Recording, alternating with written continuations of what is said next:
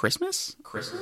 Oh my god! Wow, it's like he was always meant to be a fucking asshole whose dad left him or something. I don't know. What's the meaning of that? What am I supposed to like take away from that? Yeah. So there's this awesome line where he says, "I was chasing ghosts, but what I was looking for was right in front of me the whole time."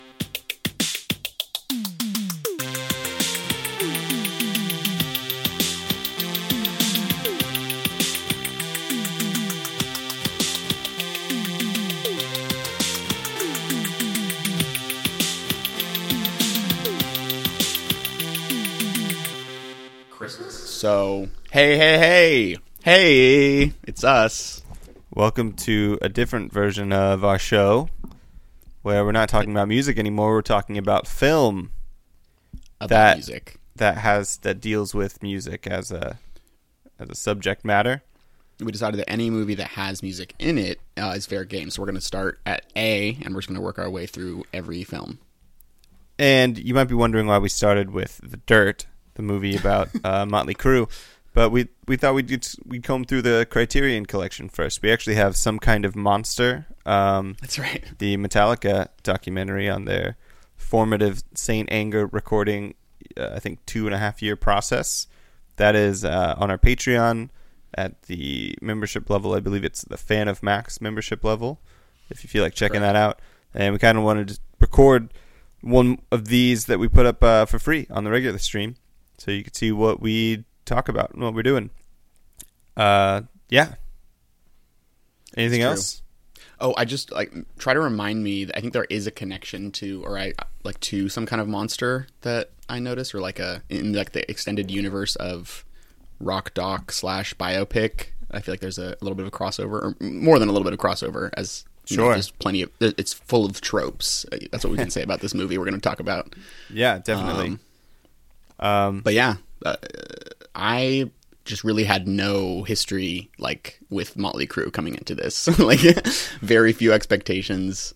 I actually thought it was a documentary when I hit play. And that's what I thought too, because it's based on the biographical book that they put out, which made the New York Times bestseller list and was definitely a trending topic for a little while, and not something that I read. I should be clear, I didn't read it because I don't want to.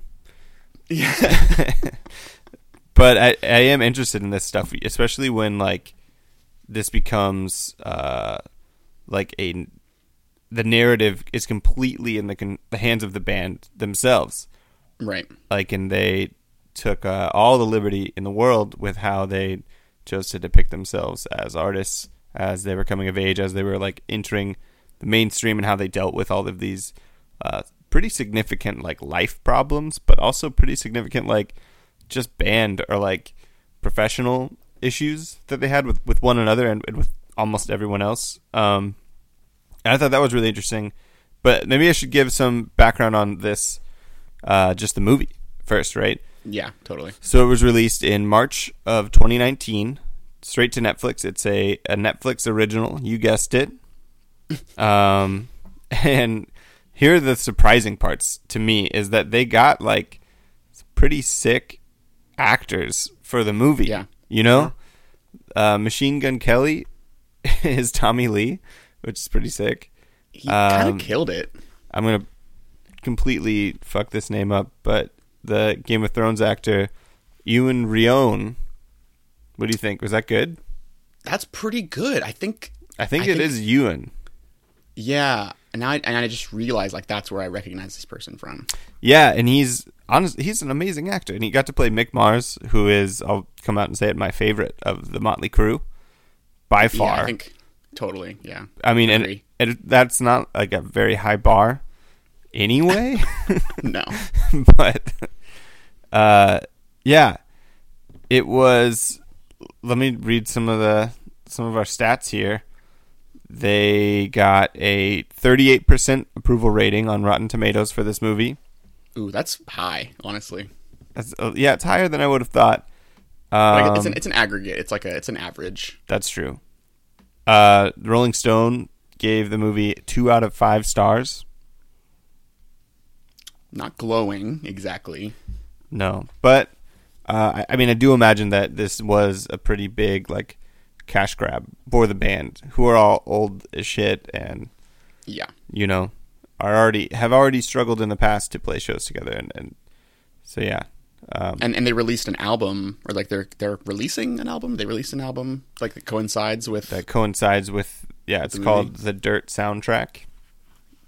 What a creative powerhouse. Yeah, they still are. None of us are surprised. But yeah, and you know the real crime here is that it's not any fun to watch. Mm-hmm. In my opinion. Yeah. Right. Because every time it starts to be fun, they just take it a little too far. And they are the band that takes it a little too far, but, you know, I don't know. That's interesting because I feel like the take on the Rolling Stone article was by what's his face? By Mr. Fear. Is his last name Fear? Am I making that up? I don't know. I don't have the article in front of me. I thought you were reading that article. Nah, I was looking at another David one. Fear, yep. David Fear, yeah. So, That's a cool name. But his gripe was that it's actually not problematic enough, I think, because it seemed like that was the gist of his. He's like, you know, I really loved the book, and I'm really disappointed that it's not as fucked up as the contents of the book. Yeah, and I think that's, you know, we should, before we get ahead of ourselves, maybe go through our early experiences with this band and what it meant. But yeah, that was my big takeaway, was that it's not even that much fun to watch. It's probably better to read the book, for sure. Yeah. But like all of this kind of stuff, the true story is already the better story. It's like always going to be more interesting than like whatever these weird like put-ons that they want to create, like the different scenes of Tommy Lee partying and like them like banging chicks and like doing all this stuff. Like that's great, right. But no one cares. Like if you're gonna put like an actor in that scene, like I don't know, like it's not that all of the stories that are true were already pretty good. Like you didn't necessarily need to string them together into this like weird anti-hero coming of age story, you know? It didn't need to happen. I guess for anyone other than Nikki Sixx's completely like wounded ego, I guess for no one else that needed to happen. But yeah. I mean, you know, he's really just was he chasing ghosts or was he chasing dollars? You know, yeah, that's what I'm wondering. Was he chasing the bag? Let's go. I want to hear what your upbringing was, or how you came to find anything out about Motley Crue. Like, what were they in the background of your life? They are nothing to me. I didn't even know that I'd heard a Motley Crue song until I like started watching the movie, and I was like, oh yeah, I know that one. I think that's you know, a lot of glam metal, it all blends together at some point, right? Like there's Van Halen, and then there's like 6 other things kind of like that. Yeah, right. Like shout. What is it? Shout at the devil, right? Yeah, like you know, I've heard that plenty of times, which is so funny. Like as soon as that song, like the scene of them playing that song comes on, I was just cracking up. Oh man. I mean, it's like, you know, it's a great like. See, that's the thing is like, well, I don't know, maybe that's jumping too far ahead, but it just seems like everything that they did was so calculated. Yeah, well, and cynical. Even from that, and maybe we're getting ahead of ourselves again, but the like A&R guy that was in charge of them at the time gave out more tickets than the venue's capacity would allow, because he wanted to create a scene, a spectacle where there'd be more people at the show. Right. And then he also had an assistant fill all the trash cans outside the venue with like newspaper, and then like they got set on fire. So that scene, if you were arriving as like a press person or anyone on the LA Strip who was like trying to write about these up and coming bands, which was a huge thing at the time, you arrived at this scene where there's like an enormous crowd of youngsters, trash cans on fire, and then you walk in and it's like Motley Crue. Right, and see, and like that would have been the interest. I guess maybe, you know, I hadn't. That's thought of the this more before, interesting story. That would have been the interesting story to tell. Would have been like, you know, before you see them like drop a television on some guy's nice car, you would like have them see them discussing that with their A&R guy, and then like him calling a journalist and saying like, hey, we're about to drop a TV on a car, like you should be here. You know what I mean? Like that's the story that interests me. Yeah, I mean, there were also all of these other like really cool PR stunts that they did. Not cool. I don't know why I said cool. Really, the truth comes out. Interesting PR stunts where like Vince Neil arrived in Canada with a suitcase full of porn, and it like happened to have to get it searched, and like wasn't allowed to play in Edmonton or something like that. And, you know, like right. It doesn't make them look good, maybe, but it was, you know, I think part of the thing that was left out of the movie was the thing that made the band famous, and it was just this like really desperate grab for attention at all times. Right. And they could have gone the other route. They could have made this like they could have just got the guys from Jackass to make a movie like where they're doing awesome. Where Motley Crue is like in the shopping cart. And I would have been like, this is an amazing Motley Crue movie, and because it's like very true to form, and it means, you know, they haven't lost the meaning. They aren't like confused about what they are, but instead they had to make this movie about them being like legendary rock stars, even from the beginning, man. Like I just knew. Like, well, and the whole thing is framed. The whole thing is framed as like, and again, we haven't read the book, but like as like you're getting the dirt, like you're getting the real shit here. Right. But it's again, like, I mean, it's like, it's just a regurgitation of all of the mythic stories about the band as fact. Yeah. Again, you know. And I would argue that most of the stories that they have in there that are supposed to be interesting are actually not true, you know? Right. Like I think David Lee Roth in their apartment doing blow and a guy like puking on him. I forget what happens. Like a mirror breaks on him maybe. And right. Doc McGee supposedly punches the guy and goes, "Looks like you're gonna need a manager." like, I'm the tough asshole you're gonna want around, man. And like that's not at all what happens, you know. When I was watching the movie at the beginning, I was trying to keep track of the number of times that characters broke the fourth wall, and then I gave up at a certain point because it just became boring. But like that was like number one, right? Or number one or number two, where like someone turns to the camera and is like, that's not actually how it happened, you know? Well, like from the beginning of when I hit play and tried to watch this, I was immediately just confused. I was like, right. I thought maybe we'd see like the interviews, the closet interviews where like Nikki Sixx is like, and that was the crazy part about this. Like, I didn't realize it was a movie at all. So like seeing all of this, I don't know, it just kept coming, and I was like, oh, I guess they made their own movie. And then they're just gonna like talk over it, right? That okay, so but before we go on further, I also think like this circles back a little bit to the conversation we had during the last Max's Music Facts segment, where we were talking about how the Sex Pistols are, you know, just like an op in some ways, you know, too, as well. Yeah. Like making the case for conservative, you know, cultural attitudes just as much as they were like supposedly railing against the Queen or whoever, you know, in a similar way. Like the very opening lines of the movie are like, the 80s were the worst decade ever. It was the decade of Reagan. It was the, you know what I mean? Like, and the first thing I thought was like, is that the worst? It feels so much like we're living in 2020. It feels so much worse in so many ways. You know what I mean? And yeah. I'm first of all, I'm like immediately like my sympathy for this story and for the characters are just like stop there. Like it's just grind to a halt completely. But it also seems to me like in a similar way because like I'm more convinced than ever that all popular music is an op, is like a intelligence operation, you know what I mean? In the way that, you know, the Motley Crue, everything was so carefully calculated to like push the buttons of like, I'm carrying around the porn, you know, all these things that like, you know, Nancy Reagan is so against, all this stuff that like is just begging to have them put the parental guidance sticker on the CD as soon as that becomes a thing. Like, and of course it actually makes their careers. Like the outrage machine is like has been the engine driving culture and driving culture war ever since the 70s, really. Yeah, absolutely. So everyone who walks away with a pocket full of cash wins, and then, you know, the losers are, you know, like a generation of young people who unfortunately had to grow up thinking that that's like the coolest thing ever. Yeah, exactly. I mean, it's this weird, you know, before Motley Crue even came along, all of those glorified stories of like rock stars, you know, over consuming drugs or alcohol, or, you know, just like living extremely while on the road. All of that stuff had already been done like times over, right? Right.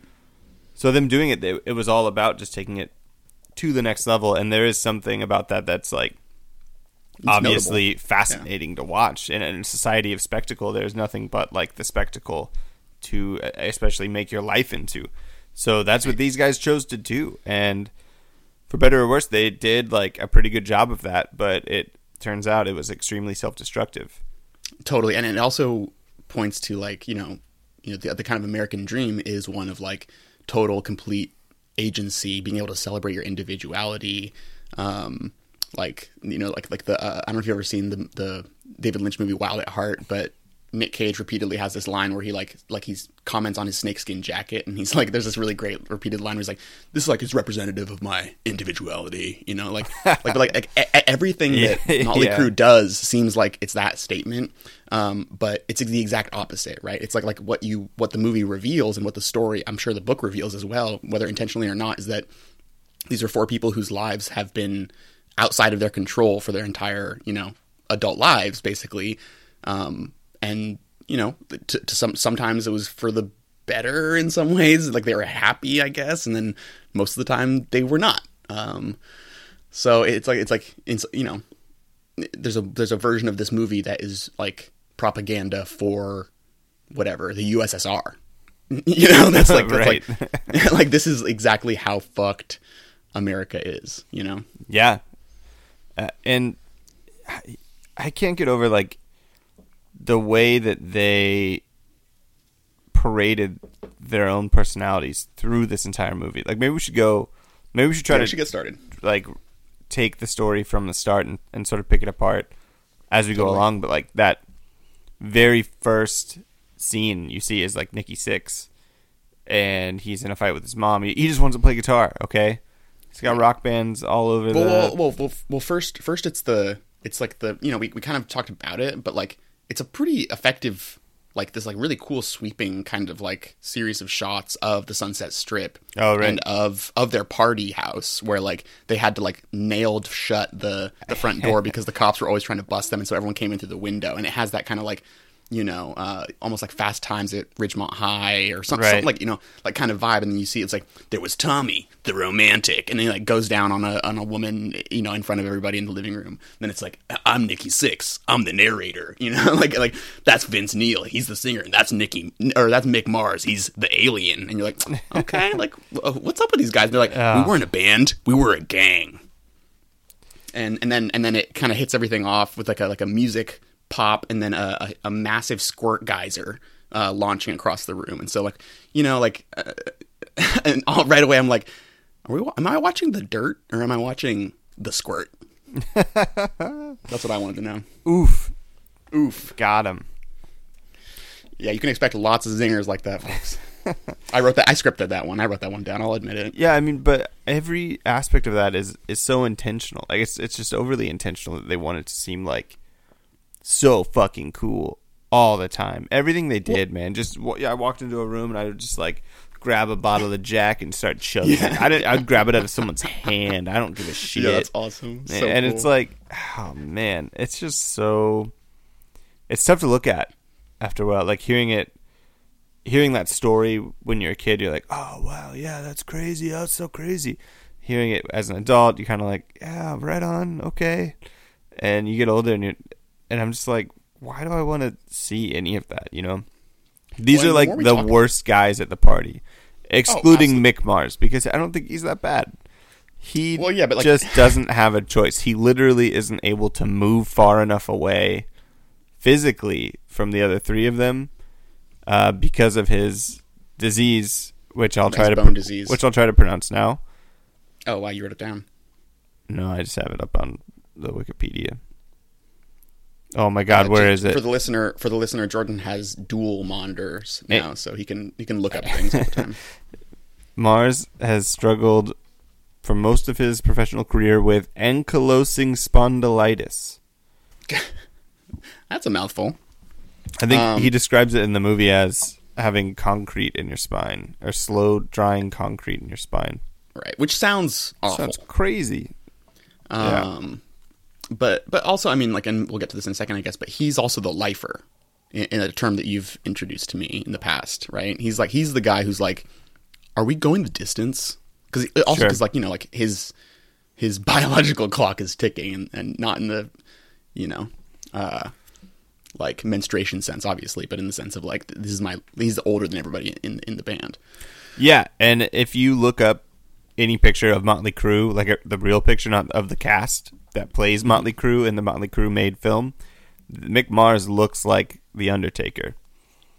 Like he visibly looks 20 years older in almost like every Undertaker picture. Or like the Crypt Keeper. And also, none of the other three look great at all. None of them look well at this point in their lives for sure. But Mick Mars does look like 20 years older and possibly like half, like undead.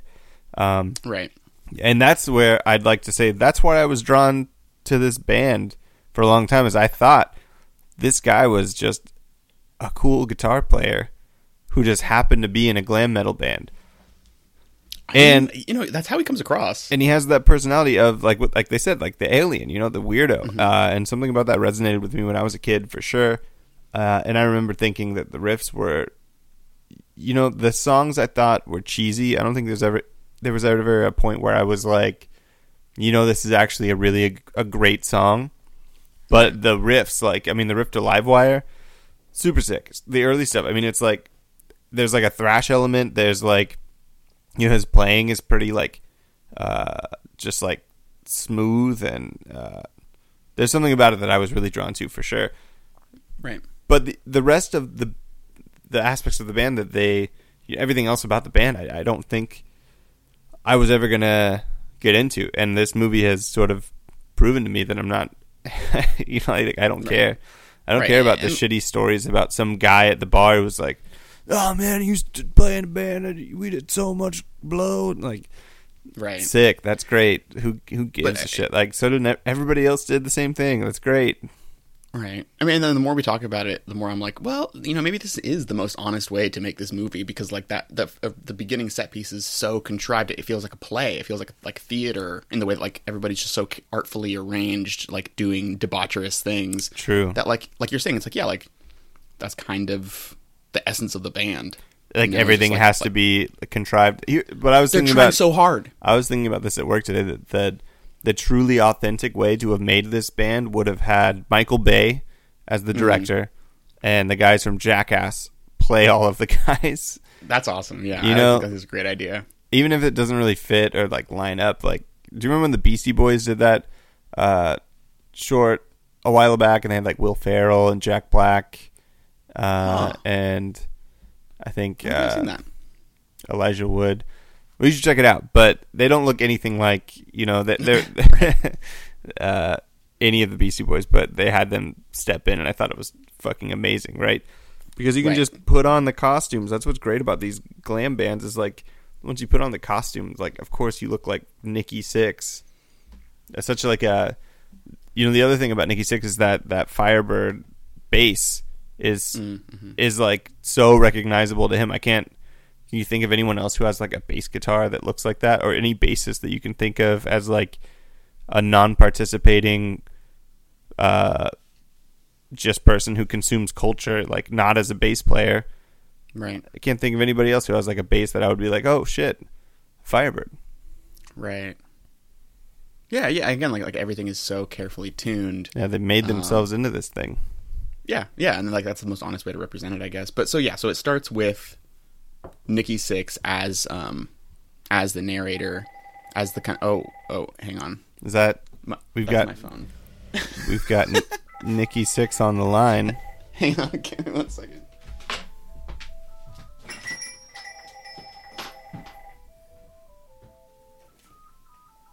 Christmas? Christmas? Christmas? Christmas? Christmas? Christmas? Who knows how much of that the listeners will end up hearing, but because the Wi-Fi router has to be in my room, so does the phone. I see. Where were we though? We were talking about I think moving into the start of the movie. You were beginning to describe. We were about to start, yeah. Yeah. So Nikki Sixx starts by narrating the movie. Yep. And I think the actor that plays Nikki Sixx, whose name I don't care to look up, and the guy who's playing Mick Mars and the guy who's playing Vince are all British guys or like people from like Europe. Yeah. In one, which is, I think one guy is Australian, which right. The guy who plays Vince, I think, technically isn't Europe, but might as well be. Yeah. But so Nikki Sixx, his whole thing is like the misunderstood kid, and so I think he describes his childhood as like a revolving door of asshole fathers and music. But the whole opening scene, without knowing that it was Nikki Sixx, could have taken place in any number of sitcoms or movies in general. It's just like, kid who wants to play guitar, doesn't give a shit about this new guy his mom is with. Right. Just wants you to leave him alone. Mom can't leave him alone.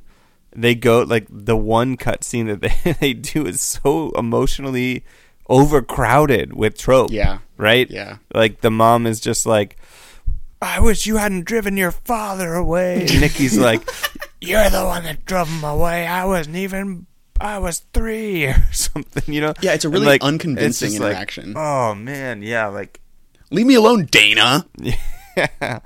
It's pretty, it would be upsetting if it wasn't so contrived, Yeah. And that's the problem that happens throughout the rest of this movie. But then we move into talking about Tommy Lee's life, I think, right after that, right? Or it kind of goes into Nikki. Before we move on, I just wanted to just outline like exactly what's happening. So it's like Nikki Sixx, then known as Frank, named after his father. So we get the sense right away. This guy is a guy who has got not only daddy issues, but he's got mommy issues. So he's got issues, capital I issues. Got him, yeah.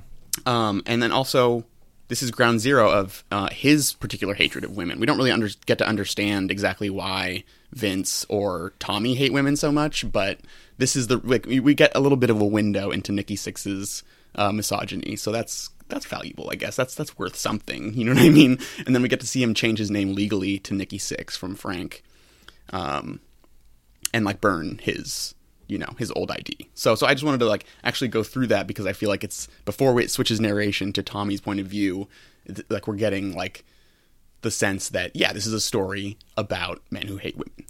Yeah, absolutely. And who definitely hate themselves. Mm-hmm. But no doubt. Who first and foremost hate women. Right, and we get to understand there's a narrative built into why Nikki Sixx is that way. We don't get to understand why Tommy is that way because, like, speaking of like a sitcom, framing, like his home life, is depicted as like, and by the way, they have a child actor who's like not terrible playing like young Frank, young Nikki Sixx, but then it's just right away Machine Gun Kelly is playing like the kind of like adult teenager. It's not really clear what age he's supposed to be, but he's like still living at home and like he's got like tons of rock posters everywhere. He's like the suburban idyllic kind of like he's almost like a person out of time. Like you'd think he would like be a teenager in the 80s. Yeah. Like the way it's framed, and maybe that's actually what his life was like. I don't know. I haven't read the book, but like super supportive parents, super supportive family. Like his sister's like, oh my God, like he's wearing my, cheetah print pants. Like, what the heck, Mom? And then the parents are like, I don't know. Like, oh well, Yeah. Like, and it is like every aspect of it is supposed to be like 80s sitcom-esque too. Right. Like Tommy leaves and he says to his parents, later creators. Oh, I missed that. Jesus Christ. Dang, it's so good though. But yeah, so you're trying to juxtaposition now Nikki Sixx's horrible childhood is what we're meant to understand, that he was unloved, abandoned, and then in turn he abandoned them and changed his name. He has nothing to do with his mother and father now. Right, he cut his arm to get his mom arrested. Yeah, cut his arm, told the police that his mom cut him, and got her arrested. Right. And then we see this just wholesome family with the one black sheep, Tommy Lee, but he's not even really the black sheep because he's just dressed like a punk. It has like his leopard print pants on and his jacket. And we're supposed to believe that like he's been studying rock and roll for some time, I think, but that his parents are completely supportive. You know, his dad comes in, he says, "Who's playing tonight, son? Are you winning? Right. Are you winning, son?" It really is the "Are you winning, son" meme, right? And he appears to be winning. I think he's winning. Yeah, if I had to say, if I had to guess, I think then the next scene is probably one of the better ones where he's sitting down and he's told his father. He said, "I'm in love with this girl I'm going out with tonight. I just love her." Right. And he sits down with her at this like diner after the show, and he spots Nikki Sixx a few booths back, and Nikki had been playing bass in the band London, I think, that night. Mm-hmm. And he says, "Should I go talk to him? I'm going to go talk to him. I got to go talk to him." And just like abandons his date to eat pancakes with Nikki Sixx, who gets brought a bottle, like an airplane-sized bottle of Jack. Somehow the diner has airplane-sized bottles of Jack Daniels. Is he brought that, or does he just produce it from under the table? He asks for a Jack and Coke, and he's brought a Jack and Coke, but he just downs the Jack and doesn't seem to touch the Coke at all. Right. So he's already a fucked up dude. Yeah. He just Tommy's really impressed. He chugs the whiskey, and Tommy goes, "Whoa." Yeah. And so this is the first, like, you know, I'm not going to keep doing this for each one, but like this is the first fact check that we get in the fact check article by Rolling Stone, where they're like, actually, they organized that meeting. It wasn't an accident. So there's that. So now we have this, the first of the weird fictionalized narrative where we know that like they are intentionally trying to exclude these aspects of their career that, like, you know, who cares? Of course it was intention. Yeah, who gives a fuck? Everything about the band was contrived. Who cares about this weird story where Tommy chooses to eat pancakes with Nikki instead of some girl? I don't know. It's dumb. It doesn't really serve the narrative in any way that like actually bolsters the movie. It just like it brings it into this point where it's like, all right, this doesn't seem realistic at all. Right. But I mean, a detail that I did like is that he gets in by doing the drumstick spinning trick, which I like that. Like, it's like that's the thing. Like, he starts spinning this drumstick, and then like Nicky's at first like depicted as being like, I don't know, like, are you cool enough for like to be in a band, you know? And he's like, actually, you're in. He's like, how did you learn to do that? I was in marching band. Yeah, right. So there's that. I brought my drumsticks with me. I bring them everywhere. Oh my god. Yeah. Yeah. So I don't know. I think we can all agree that we hate drummers. Well, yes. How do you know that a drummer's knocking on the door? They can't keep a rhythm. You know, it's ouch. It's every drummer joke. Just insert drummer joke here. which I think as you know, musicians we all know, and music fans we all know that all those jokes are just insert whichever instrument you don't play in there. Sure. But yeah, actually, I really like the kind of next sequence where they're like, you know, this is like some of my favorite band tropes, are just like the like early growing pains of like what's about to be a really successful band. And so like there's the kind of short, like chubby, long haired guy who they call a hippie, who's like their original guitarist, who just like can't get his mind. That's what they're practicing. He just like can't get his mind and his fingers wrapped around like these totally innovative new riffs. And so like I wanted to ask you, like, how fresh are these riffs? Like how, like why would this happen, you know? Well, so that's the riff to Livewire, which is like but that's my question, is like, how new is that? You know, if you'd only played classic rock or you know, if you hadn't played metal, that is like what metal did differently on the guitar, right? Right. Is those like those picking patterns where it's like like we're doing these this like staccatoed what's the term? I can't think of the term. Oh well. Diddle diddles. Syncopation.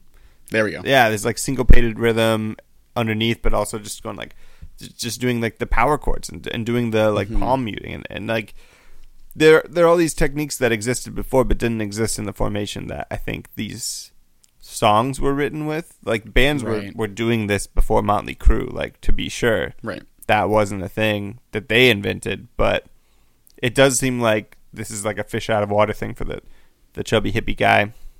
Right. Poor guy, dude. Honestly, He's just trying to play music with his I did buds. identify with him. I think 'Cause also I've always been the well. You should know. I've always been the guy who like is like the guy who feels like they probably shouldn't be there jamming with anybody else. You know. you should also know though that guy, I think, went on to play in. He went on to play with John Bon Jovi. Okay. Nice. I should check to Okay. make sure Yeah, but it does make me feel But- better to know that he did go on to have a career in that he music. got to do something. He deserves it. Yeah. Yeah, absolutely. Um. I'm not gonna check. Let's just leave it at that. Whatever. Yeah. So, but so, you know, I guess we kind of brushed over it, but like, so we had a switch to the narration to Tommy's narration, and I really like the part because like I guess I just wanted to say also like Machine Gun Kelly does a really good job.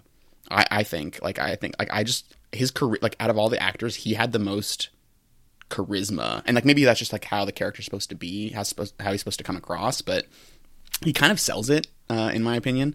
And then it switches to Mick Mars's narration when he pulls up Yeah, in the car with like blasting music and Tommy and I think they're like taking a break because they just were so mad at the guy who couldn't play their riffs, and like so like they're like they're sitting outside like and they see a guy blasting whatever riffs. they'd answered an ad in the paper when they were at the diner for it was like loud aggressive guitarist seeking band or something, and they're like, Right. let's do this.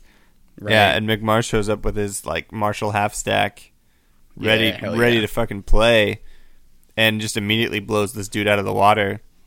Right. He's doing and I at pentatonic scale, like yeah does like a little sweet picky thing. shredding The solo. guy's like, can you turn down? I can't hear myself. Poor guy, dude. And then they're like, and yeah, like, what does he say? He says, the hippie's not gonna make it, you know, to Nikki Sixx. And then, like, I guess just because he like doesn't have the right kind of mullet or something like that is like what makes him a hippie. And he's wearing like a flannel. But then also, so like they're like, all right, well, Nikki's like, okay, well, you got to kick him out. And then like, the guy's like, okay, well, what? I was here first. And then he's like, Tommy. And then Tommy does the classic like nice guy drummer thing of dropping his stick and be like looking for his drumstick instead of like responding. But yeah, and I also love that, like, I was here first. Yeah. Which, if this were a better movie, they would talk more about, like, that was what the LA scene was like, is like, I'm going to hitch my horse to, like, whatever wagon is leaving town, man. Right. Whatever is, like, on fire right now, that's where I want to be. And, like, there were people who were... These are the people that were trying to get that, you know? Right. They just happen to have the formation of, like, you know, whatever fucking gamble happened in their favor. Right. You know, it all worked out for them for a while.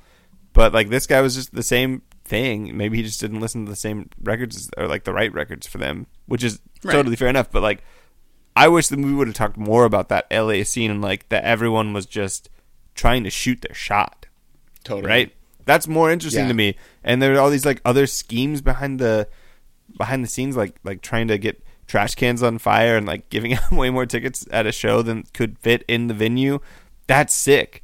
Like, That's a cool story. Yeah. Like weird shit like that. Like that you'd be like, what's happening here? Like there's 3,000 kids, but there's only 15,000 that can have a seat. So who They must be good. fucked up? Yeah, exactly. But that's the thing. Yeah. and then you're from like the an very A&R. beginning, yeah. You're an A&R guy, and you're like, this must be the band, man. Right. And you've So, just from and the now very you've beginning they're selling it. you've duped this record label exec, which back then that was the height of those like execs just wandering around through the world apparently and like signing bands, right? Right. Okay, but before we get to him, right? There's the we get the introduction to the singer, right?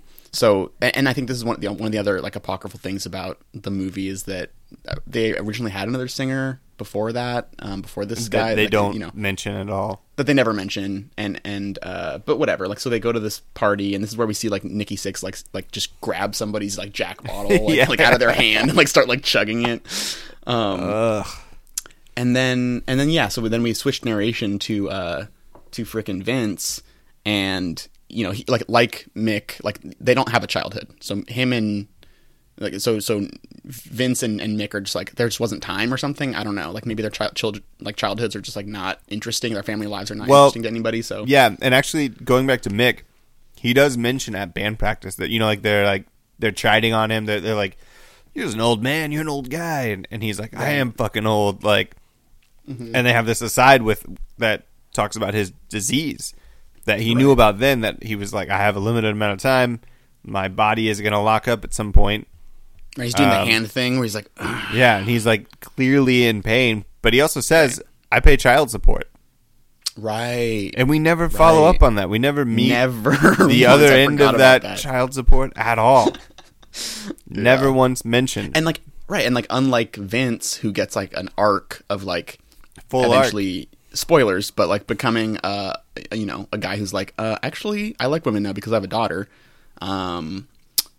Yeah, Mick we never get to see any of that. He's just the guitar man. So there's that. But yeah, so like they show up at this like yard party, this like backyard pool party where Vince's cover band, what are they called? Like Sweet Candy or something like that? Rock Candy.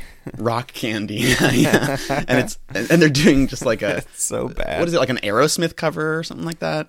I couldn't place the song at the time in the movie for sure. It doesn't matter. But he's like just singing flaccidly, and like there's like blonde girls in the front who are like, "Oh my god, like he's so cool." Yeah. And this is Tommy's friend from high school, and Tommy's like, "No man, we got to get this guy. This guy has the right combination. He's got the David Lee Roth, you know, vocal style, and he looks like Bowie, or like it was some kind of like combination of those two." Yeah, they were looking for someone who can like who has the moves.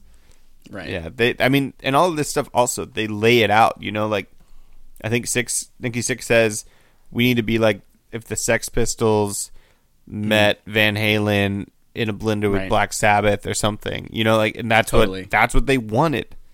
That's the contrivance, you know, that's what they were trying to engineer. In the same way that they'd found Vince Neil and they were saying we need just some like blonde asshole who's handsome and has moves and is like androgynous.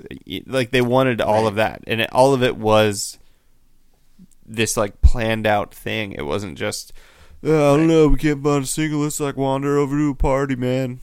Right. That's my California accent. That's pretty good. Yeah, that's pretty good, right? Yeah.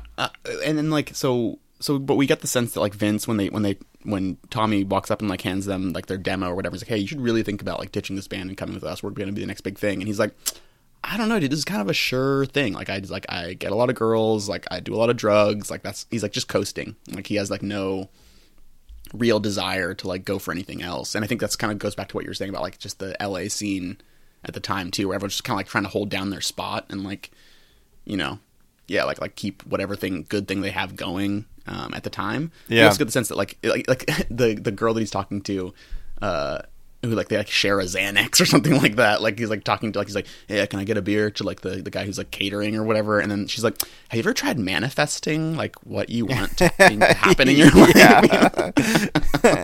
I just think it's awesome. Really important. And then they do like the Lady and the Tramp move, but like with a pill. Oh man. Yeah. But yeah. What an amazing scene that probably never happened. No, obviously not. But then, so like just to kind of move things along, then like we get like the rehearsal where like the whole band comes together, right? Yeah. And I just love the framing device of like his girl, like that. I think it's the same girl, like from the party. I think who, like, comes... that is supposed to be his first wife. Okay, whatever. Sure, but it's like you lose track of like the. Yeah, sure. It doesn't. It definitely doesn't last for long. But she does make, and I don't know if this is true. This is what sucks. Is like I don't know how much of this is true. That first rehearsal, right? He's singing. She says, "Whoa! This is all wrong. This is all wrong. You know, the register's wrong for him. It's not the right register." And everyone's like, "You gonna like get your girl in line, man?" Or like, it says, but they actually listen to her. Other shit. Yeah, and then they tune down, and then it sounds good. Right, like they speed it up and play like on a higher register or something like that. And they're like they tune down so that it was out of his range, you know. Right. So when they tune down, he's actually able to hit the notes. Right. And it does sound right. And like she was fucking right. She got it. Well, That's what and then we don't really hear much from her again, right? Like, because pretty soon after that, I'm skipping scenes. I'm so sorry. Well, we just need to see. Our listeners at home can't see the look on Max's face, but it is confused. Yeah, no, but frazzled. We just see, like, and I think I'm going to, like, detail by detail. We should start moving quicker through the movie, but because it's extremely long, among other things, but way too long. But we needed that framing device of the girlfriend there to be like, oh my god, this is the next thing. Yeah, because, like, you know, as soon as it starts to gel, she's like, whoa, like, this is awesome. Yeah, this is it. Yeah, and every rockumentary has that moment, right, where they're like, holy right. shit, you guys really got something here. yeah. And then there's, like, the sequence of, like, them trying to pick a name, and I really like Tommy's suggestion, which is the foreskins, but the number 4. Yeah, yeah. And then Nicky's, which is actually true. He wanted to call the band Christmas. Right, that's awesome. Which I is honestly kind of wish so that had been their name. Stupid. Yeah, yeah. But so then, like, yeah, like Mick Mars is depicted as being like, I've been saving this name for, and like I think that's like the story or whatever, is that he's like, yeah, like he like someone called him another band that he was in, like a Motley Crue of something. Or yeah, something like that. yeah. No, so that's the story. He brings that in, and then Nikki Sixx, like, or somebody, I think maybe in reality it was like Vince or someone, like, puts the umlauts on there. Well, yeah, because they were drinking this like German beer that had Right. umlauts in it, and they were just like, this is, I mean, and that's like one example of, I think, a pretty true story. Maybe, I mean, it's a fictionalized Right. scene, but I think that is like a true thing that happened. Unless you're gonna fact check me with your Rolling Stone article. No, that's, I mean, I don't care about that article. Who cares? But that's I mean, like, this is the thing, that's is, like, one scene where it's like reality, and it makes me feel more compassion for those guys of just being like, oh yeah, here you go. You are just idiots. Like, you're not rock gods. You're Right. just idiots sitting around drinking beer, like talking about dumb band names. Because objectively, Motley Crue is fucking dumb. Putting Right. umlauts over the O and the U is fucking dumb. Right. But and they do it because it was on the beer they were drinking, and that's Right. endearing in a way, right? Because it's like you guys want to be like tough, or you want to seem cool, Right. And you're not But cool, it's and all- that's how like these behind the scenes biographical rockumentaries, I think, gain traction with people like you and me, is when you're like, oh yeah, because everyone just wants to seem cool. That's why you're doing it. Just come out and say it, man. Right, but it is like so indicative of the band and of glam rock and of the bloat of the 80s culturally in general, that it's like, it's all spectacle, it's all just, it looks cool, there's no deeper meaning behind it, you know what I mean? So it is like kind of so perfect. So there's that. They pick their name, and then like right away you can just like see it up on a marquee, and it just looks right, you know, because we've seen it a million times, or, you know. And then that blonde hippie guy who was the first guitar player leans back in the door and he says, "You know, you all look like sort of a Motley Crue." yeah, y'all look like some sort of a crew. And then might they be know Motley. it's for real. I kind of want to just keep fictionalizing the movie in our review, just further the fiction in itself. Well, I think that's the thing, is like we like, and we're both fortunate to be that we haven't read the book in some ways, or that we don't maybe know more of the facts, or like I certainly haven't looked very closely into it, because I think that's I the mean, wrong I got way to appreciate this Wikipedia movie. open on my computer right now. I know all the facts. Well, yeah, for right now. That's all the truth right there. But yeah, like that's not the best way to appreciate this movie. It's more like as like this is what they want us to see. Like, I think that's the best way to understand the movie. It's Absolutely. Like, every choice they make is something that is chosen. You know, I mean, are we trying to, what are we trying to accomplish with this? Are we trying to get people in a place where they're able to appreciate this movie? well, Because I don't think I'm trying to do that. I'm trying to No. say, you don't have to watch this movie. I watched it for you. I took I took an arrow to the knee for you. I watched Motley Crue's shitty movie. I used to be an adventurer, but then I took an arrow to the knee. Yeah, and here's what's up. Well, but no, I wouldn't say that, but I would say, so I would just say that, like, fact checking it maybe isn't the best way to go either. And I think we're kind of like trying to find that balance of just saying, like, no, this is what it isn't. This is what it does show us about that era. This is what Sure. it does reveal about the band, despite their best efforts. Well, let's say You know so what I mean? far we've got about 80 facts, and we've got about 800 non-facts. Right. otherwise known that. as Lies. Yeah. Yeah. So then so we get like there's either like them play. You know, I think are they playing at the Whiskey? I don't remember that. The first show, is that what you're talking about? Yeah. Yeah. I don't think it's at the Whiskey. It's something else. You know, I wish I Okay, would have whatever. looked that first show up, because it is like that's where I think the A&R guys started to hand out newspaper and do all that stuff, which is hilarious. Right. And we get to see Nikki's football paint, which is so funny to me right away. And like he like turns to like Tommy, and Tommy's like, "That's sick." And then like and then he turns and like he's like turns to like whatever like Mick Mars or Vince is doing, and then he's like, "That's sick." And then one of the guys in the band is like, "Do you think that everything is cool?" Yeah, I think that Mick Mars is just he's the perpetual downer, and that's why he's the best person in the band. He's just like, you really think that's cool? Like, what? You're just saying we words. just play a show? Right. Yeah. So yeah. So then like, it's supposed to be at the Whiskey A Go. No, never mind. Ignore me. Well, so there's like two shows right next to each other, right? Because the first one is like sparsely attended, and there's like a bunch of like there's a biker meatheads that happens, who are like, yeah, what? You guys are gay? Like you're wearing tight pants. I hate you. Boo. Yeah. And then Nikki Sixx like smashes like his bass on one guy's head, and yeah, like, they just immediately get into a fight.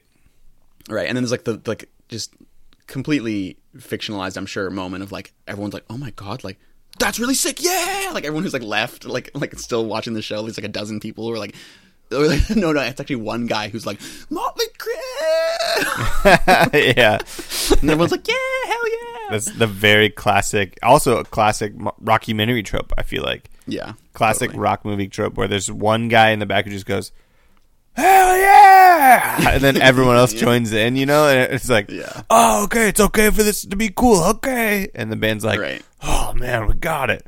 Like, nothing. It has nothing to do with what they did. There's just a world of chance out there. And audiences are just, as you know, made up of every single demographic. And so every time you take the stage, hopefully there's one guy that likes you in the back who is also really loud and unable to, in any way, contain his emotions. Right. And it's like that's what every rock band hopes. Totally. And I'm amazed the bass still works or whatever, but like they're able to play, and it goes great. That's I guess. a great the next point. Scene, how is the bass around? That's no the idea. bass. No idea. Yeah. So it's just it works perfectly fine, and they play the set, and then the next scene it's a totally full crowd. There's a line out the door. Can't believe for it. their next show, and that's where we see. I don't care about what the real guy's name is, but Pete Davidson. Yeah, I saw him and I was like, "No, oh my god!" And so for the rest of the movie, he's going to be the punching bag, and it worked. This is like so indicative of Pete Davidson's career at this point. Is like he is like one of the most hated people in like entertainment. You know, is he? I think so. Dude, this is stuff that I don't really know. He's Tom Zutaut, whatever, an Elektra Records executive. He's like the A&R guy, the record exec that I was talking about earlier. Right. But yeah, and they just use him as a punching bag the entire time. Right. He's just like, well, you're meant to hate him. So that's what I'm saying about this guy as an actor. From like as soon as you see his face, you have to hate him. Well, because he's trying to cut in line because he's like, hey, like I just got hired by Elektra to be an A&R guy, and like, can I get in? And they're like, no, back of the line, jackass, you, and like shove him into the street or something. And he's just he's got like floppy like hair and like, he's like, hey, how's it going? Yeah, they immediately, that's maybe one of the weirdest liberties they took. I guess they just hated that guy though. They clearly, I loved that. They that was, like, definitely hated that guy. That's definitely where they're just like, fuck this guy that was our record executive. Like, we're just going to shit on him. We're going to get Pete Davidson to play him and then just shit on that character throughout the entire movie. Right. And like, I don't know if the montage happens before or after. Like, maybe it's like between, but like, we get like this montage of them like pouring blood on a mannequin. Like, they're like running the Sunset Strip. Like, they become like the big regional band. You know what I mean? Yeah. I think that might be leading up to that scene. But then, so we get the Elektra guy coming in, and like, I don't even remember like how he reacts to seeing the show. I think it's just like the fact that like there is a big crowd, and like you just assume that he signed them or something. I don't know. I kind of blacked out for that period. I guess, yeah. I guess I Doesn't did. matter. I blacked out too. But at some point, we resurface, and they're at a party at their apartment Right. again, or their house again. I think it's the apartment, and Yeah. they're there with David Lee Roth. You know, they're the hottest thing on the strip now. And Doc McGee gets his entrance, who is their manager, and who is also the manager of Kiss and John Bon Jovi and like countless other bands. Doc McGee is a very strange character in the world of rock and roll at this time in the world, right? Yeah, interesting dude. Like, I want to see a movie just about him. Because he's like a former drug smuggler who was caught in like one of the biggest drug busts in the 80s Right. during the war on drugs, at the height of the war on drugs, Right. and spent 0 days in jail. Right. Well, so he is clearly a CIA informant. Yeah. Exactly. So, you know what I mean? But he takes on Motley Crue, Right. and starts to manage them, and is booking tours with them, and is making like connections for them. And I guess the next scene after that is they start the Monsters of Rock tour, right? Right. But before that, we get the first breaking of the fourth wall with Mick turning to the camera and saying, "This isn't actually how it went down." Like, just like telling you right away, like this movie is just totally a lie. Like, Yeah. you don't have to believe anything that you're Which seeing. thing- This which is is- not a true story. Which is great. Nothing. It's awesome. But they don't actually say that. They don't actually say nothing you're seeing is a true story. It's just That's that the one implication. scene, right? Yeah. I mean, that is true. Yeah. Yeah, and then like there's another breaking of the fourth wall. I think it's like the A&R guy. I forget what he says. It doesn't matter. But like in that scene, there's like they do it twice. It's like that's like you can't do that twice in one scene. Like, Yeah, it just keeps coming. like there's too many narrators. Like this doesn't fuck? make sense. Like, Yeah. and then there's like they just mentioned like like shout at the devil like is like not satanic even though people thought it was. Because we're not shouting with the devil, we're shouting at the devil. Yeah. Which is awesome. It's at him, man. It's so cool. And so yeah, then they're on the what was the name of the tour? The Monsters of Rock. Yeah, so they're think. they're like they're playing with Ozzy, like they're Yeah. opening for Ozzy's and this is where we get like they're just having a conversation about like, dude, like I have done how many chicks have you done? So many chicks. High five. And then that's where we get Mick Mars, who's like never part of any of these conversations, being like, actually I respect females. So, you know, like even that, it's like, is he actually a feminist icon, or Right. did he just say females? And it's not great, but it is better than what everyone else is doing at the time, right? Like Right, but I think it irked me that like we're meant to understand him as like Totally. Well, he's the enlightened one. totally. and then you know, I really did not like the guy who they cast as Ozzy. Yeah, I didn't. Something about him just rubbed me wrong. I didn't like him either. He had too many teeth. Too many teeth. He just Too like looks toothy. like too put together. So he like shows up and he's like flashing an old lady. He's like wearing like a robe with nothing underneath it, and then he like pees, and then first he snorts a line of ants, and then he pees and licks his pee, and then Nikki Sixx is like, dude, I can do that, and he pees, and he's gonna go down, and then like Ozzy, which is awesome, like he upstages him by like drinking his own pee, Yeah, right, also drinking Nikki's pee. Drinking Nikki's pee. Yeah. I mean, but Freaking awesome. the character of Ozzy Osbourne is used in such a strange way as like Right. the cautionary tale guy here, where he's like, Right. "Are you all ready for this? Like, you're not ready for this. Like, Right. it's gonna be crazy. You're all little babies. You've never done a big tour like Well, and this." And weirdly, he's like, dude, but like seriously, guys, you should be careful. Like, you can really like lose yourself out here. he's like, "I said I really need a bump," and then he like snorts fire ants or some shit. And like, yeah, But then follows that up by saying like, but seriously, you guys, like you know, like you gotta be careful. yeah, be careful, please. Welcome. It's so weird. It's very strange, and Yeah. like that's one of those times where it's like, I wish we would have just known the real story, because Right. But at this point, well, go ahead. well, I mean, at this point we're so off the rails. It doesn't matter, right? Is that what you're gonna say? Right. Well, I was going to say at this point I was still counting the number of breaking of the fourth walls, and so this is number 3 with the manager being up on a balcony in the hotel, and then being like, "These guys were assholes," like to the camera. Oh yeah, These guys were real assholes. And then we just get like a montage of them like running around in man. like cheetah print thongs or whatever, like just being terrible people. Yeah. And he says like, yeah, like, you know, the manager Doc is like, they're stupider than most bands, in fact, you know. Like they're actually the asshole band. Yeah. You know. Yeah. So but they that was that, and then, you know, right away we follow that up with a mud fight. So very cool. Yeah. This is where we there's meet that. at the mud fight. I think is where we meet Razzle. Right, who I was like, is this Slash? Like, like I just don't know anything about Hanoi Rocks at all. I don't know anything about them either. I think that's like maybe a like American thing. Like, why would we know about Razzle? I don't know. He's wearing a top Razzle, hat and the he's band, got goggles on it. Yeah. I don't know. I thought it was Slash. I got to be honest. Yeah.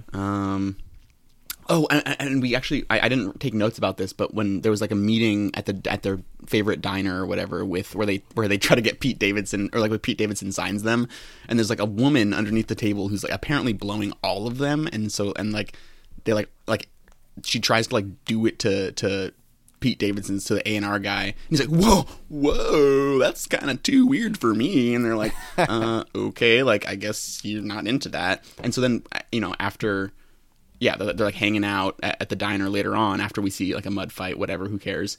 And then I forget who she's trying to blow at this point, but then like she pops up again, and it's like obviously for comedic effect. And I was like, Razzle. This isn't right. She's trying to blow Razzle, and Razzle's like into it because he's a rocker. And then, but at this point, I'm like, dude, like this is when I really started to sour on this movie. Like I was kind of in for like the first however long, you know, we've like honestly been recording longer than I think the movie has been running, like longer than like the point that we're at in the movie in terms of describing it. But I was like, this is not funny at all. Like it was kind of funny when like it's like making fun of the Pete Davidson character just because I hate him so much. But like at this point I'm like, this is just like, this is stupid. You know what I mean? Yeah, it's even if it's true, it's like, it's not. I don't care. Like, I don't want to hear about it, you know? Yeah, it didn't get the laugh that I think it's meant to. Yeah, like that's where it gets dark, is where this is supposed to be funny, and it is definitely not, right? Right. It's not like funny to be like, oh, I don't trust anybody who won't take a free blowjob. Like, well, but it's like it doesn't even get. Me? And this thing is like, tonally, if the movie had shifted at that point and become dark then, that would have been interesting. But it doesn't do that. It holds off for a little while longer before it gets. To that because point. that's not dark to them, you know. No, that was was the peak of their happiness and success. That's right. And so you get to see like, yeah, they're all having sex with each other's girlfriends, blah blah blah.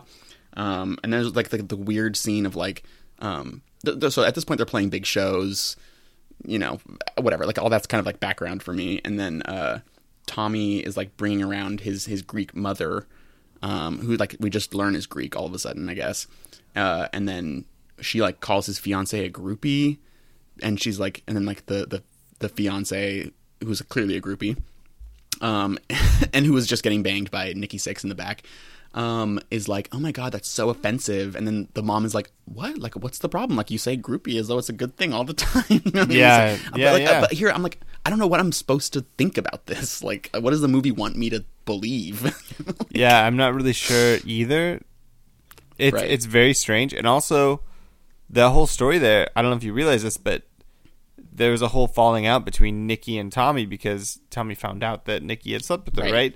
That makes sense. I don't think that they really touch on that. No, they never talk about. No, like we see Nikki sleep with her, and we see Tommy and his fiance, and that fall apart. But we don't see. I don't know. We don't see any of that, which is like the more interesting story again. Which to be like, what did that scene look like when Nikki had to come clean, or when Tommy caught them, or you know, like right. But so this is the beginning of the fall of the band. Is the scene where they're on the tour bus with the fiance, and the fiance like is just ripping into his mom, Tommy's mom, and of course he like Tommy again, like they all the mom's not there, but they're on the the fiance's on the bus, just calling. They're on a tour bus, and she's along for the ride for some reason. Yep.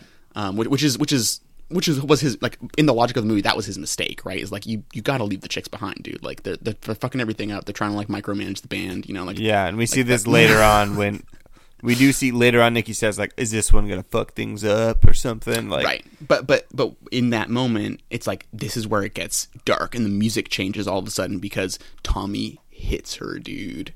Yeah. What the fuck, man? Super dark. You can do anything. You can do drugs. You can get blowjobs in public. You know what I mean? You can do whatever you want. But brother, you may not touch a woman in that way. And then I feel like I don't know if there's a serious music hit or something like that at that point. But I'm like, okay, here they go. You know what I mean? Like now it gets dark. Yeah, and it does get dark. I mean, at this point in the movie, I was like, oh my god, am I going to keep watching? Like, will I keep watching this? Because this is, in all honesty, this is where the movie becomes, I think, painfully honest, right? Right. Well, this is the more interesting part of the movie, like, for me. And is the way more interesting part, because it's, like, the reality. Like, this guy does hate women, but also now is like, oh, shit, I gotta hate myself. I can't believe I punched a woman in the head. Well, because his whole framing of himself and in the story is that he's the romantic, which to them just means that he like just falls in like he like locks eyes with a woman, then he falls in love with them on the spot. Yeah, like in their world, being romantic is just that sometimes I'll see someone and I'll say, "Dang, I'd like to have sex with that person." That's romance, right. In this world, so, yeah. Right, and so the next kind of like big scene that I was writing or that I took notes about was that they're at Vince's house in Redondo Beach, right? And they're all like, you know, partying. It's like a really nice house. Like obviously they're really successful at this point. And prior to that, like I guess it was at like the mud fight or something like that. Vince meets his next wife, who's a stripper named Charisse or something like that. Yeah, she was one of in the movie. She's one of the strippers in the mud fight. That's right. And then he comes back and he says, "Baby, you don't have to work here anymore. What if we move in together? You know, I'd move in with you. I'd totally move in with you."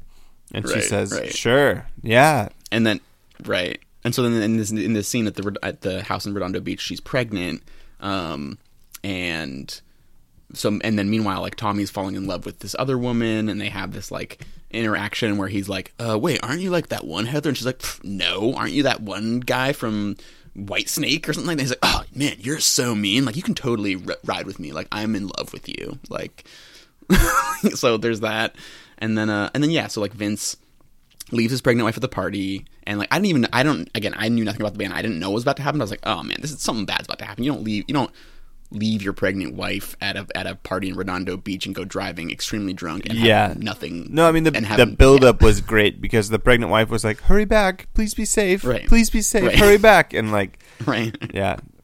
And did you know before watching the scene? Did you know about what had happened? No, not at all.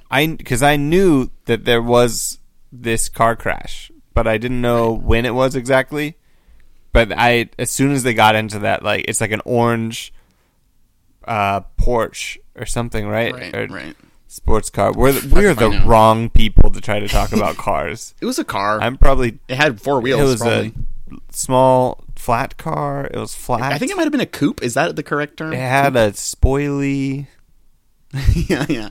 There was an exhaust pipe. But as soon as he got into that car, I was immediately like, "This is the thing. This is it." I thought he was going to die or something. At no other point did they show a car like that, or any car, for that matter. But yeah, I mean, I knew about this when I was in high school. I think I remember it didn't happen when I was in high school. I'm not that old, but I remember reading about like this dark thing that had happened in that guy's life. Right. I think because also he was on like all these VH1 shows, which were like, you know, the surreal life and that shit.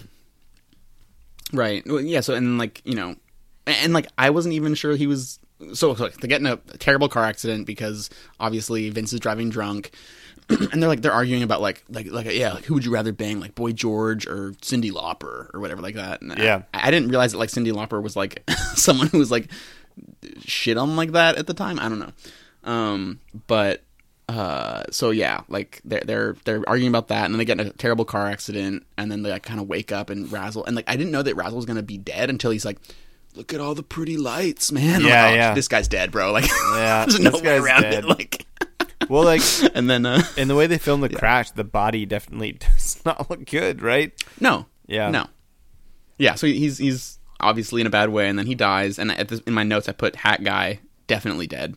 Yep. And then I had to write his name down because I had to look it up right after that. But so then there's like, and again, this would have been an interesting thing to really expand on. Would have been the fact that, I think they included like archival footage in this point, like all of a sudden, like so like, to depict like the fact that he was on trial, but he got out with he was sentenced to only 30 days in jail for manslaughter. Like I think maybe even other people in the other car were also like grievously injured, you know. But then they said but he ended up only serving 19 days because he stayed sober. Right. You know, so like that's and so that was like a huge news story because people were like, what? Yeah, which is absurd. You know who else was involved with the band at this time who also got out of jail time? Who? Doc McGee. Okay, wait, so is this when he gets busted? I mean, this is well after when Doc McGee gets busted, but he also was able to, talk his way out of it or make a deal or there was some sort of a window open for that. Right. Coming to you in a later episode, the Doc McGee episode. Dude, yeah, we have to do an investigation of Doc McGee. But then, so meanwhile, we I don't even know or care who's been like narrating at this point. But then we go back to Nicky's narration, and he's like, "I wasn't there for him. Do you know why? Because I just met the love of my life." And there's this scene where it's like really purposely misleading, and like you see like a but naked from woman's the behind. beginning of the scene what it's gonna be, right? Yeah. Well, actually, maybe because I'm just he stupid hates because women. I did not. He hates Well, women. that's true. Why would You're he right. be? I should've seen Why that would he coming. be talking about this like naked woman in front of him in this scene? Suddenly, he's like, she made me feel happiness. She made me feel warm. She made me feel all these things. He's never talked about that the entire movie. No. It's heroin. Right. And when the this is camera pans around, it's heroin. Right. And Brought this to was, him like, on a really- silver platter. Right. By the unclothed woman, of course. But like this is like something that I understood because I had read at this point in my life. I have read the book Scar Tissue by Anthony Kiedis probably like 5 times in its entirety. So Yeah. most of that book is like exactly that same kind of description of like, yeah, I fell in love with a woman and her name was heroin. I mean, like so the next part of this movie is just like, like a pretty harrowing depiction of addiction, I guess, in some ways, but it's so Sure. but it's so aestheticized, or I don't know what like what the word is, but it's like it's so eroticized and everything like that it's like honest to like the way that it's feels like to be caught up in that, you know what I mean? It seems so transparent. It's Hollywoodized, and it's like that Right. one scene where I think after that they pan to a scene where he's like, I'd gone too far, or like maybe it's Tommy Right. going, I think Nicky had gone too far. Yeah. And it's just Right, Nicky right. on the ground drinking a glass of wine at a party where everyone else is passed out. Well, that's later. Oh shit. That's later, right? Are you sure? Yeah, because first we get the scene of Vince getting out of jail, right? I and then, see. And then Nicky You're makes right. it tricks him into doing a bump of smack, Yeah. makes him puke, and then he's like, "Dude, fuck you guys, I'm out of here." Which is another thing where I would love to know if that's true or not, but I Right. honestly I don't know how to but probably no way to that's what really I'm saying. fact check that, but it is just like, does that change the scene or the narrative of the movie? Like if he tricks him into doing smack, or if he'd just done blow? Well, no, but I think it's just like whether it's true or not, what the movie is trying to tell us is like it's trying to have some kind of rationalization for why the band begins to fall apart, Right. And it couldn't just be the fact that like all these people kind of hate each other somewhat now, or like it couldn't just be that like they're like all their lives are just like have gotten spun out of control. Like no, it's like it's actually that that it's like it has to be represented and symbolized by the fact that Nicky like is like loves heroin so much that he's like just tricking everybody into like taking bumps of heroin, Yeah. then we get the scene of like Nicky like lying on his bed, super extremely strung out, and like listening to his mom like on the voicemail. I hated that sequence so much. It's like so like play the tiny little violin. You know what I mean? Like I'm like drug addiction is like a substance abuse is really can be really really harrowing. Obviously, you know what I mean? Like, but that's not what the emotion that is elicited from this or by this scene to me at all. I'm just like, I don't care. Like, fuck you. You know? Yeah. like whatever, dude. Yeah. Yeah. It sucks. And then, and by the way, Charisse and like Vince's wife has a daughter now. The daughter was born, and there's like a really great sequence that I liked of like him trying to hold his daughter at a rehearsal. And his daughter just hates him and just like crying. Doesn't and, like, want to do it. Does not want. Yeah. Right. And so this is the beginning of his arc of like for Vince that like he's like kind of the person that you're supposed to identify with. I think more. I think than the anyone most else by the end of the. You were like Yeah. invited into the world of Motley Crue as Vince. You know, you were just singing in Rock Candy. Right. You know, out in like Right. He was betrayed somewhere in by the Orange band, County. Yeah. You're just singing in Rock Candy, singing Aerosmith songs, and then you join these like dirtbag looking guys playing their band, and all of a sudden everything has gone to shit. Every single thing. Right. And so then this is where we get the Tommy's 24 hours on tour sequence. Oh man. Which is, I don't know, how did you feel about that? I absolutely hated it.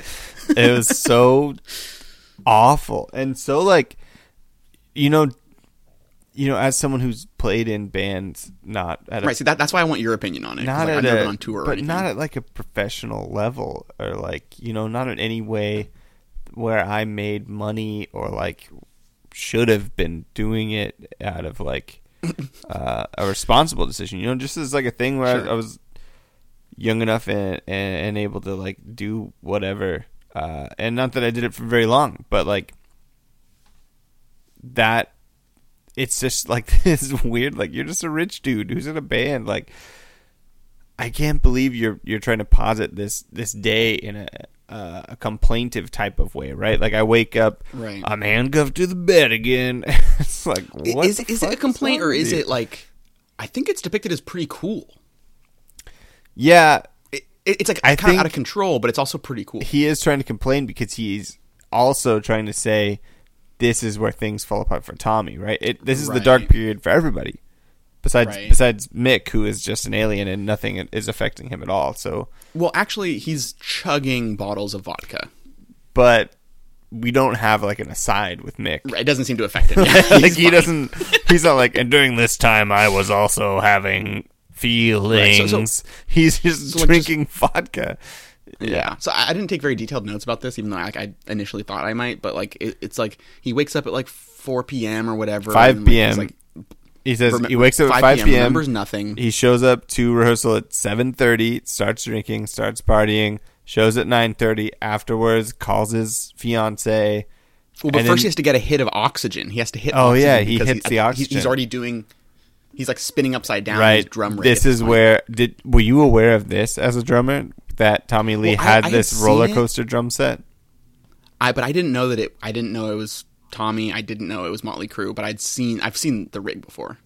Yeah, I mean that's one of my favorite YouTube videos is Tommy Lee roller coaster drum set, where he just says like, and now we're gonna go to the right, and he like spins to the right for a little while, and he's like, and to the left, and like the whole time the crowd is just like, yeah, Holy shit, dude. it's amazing.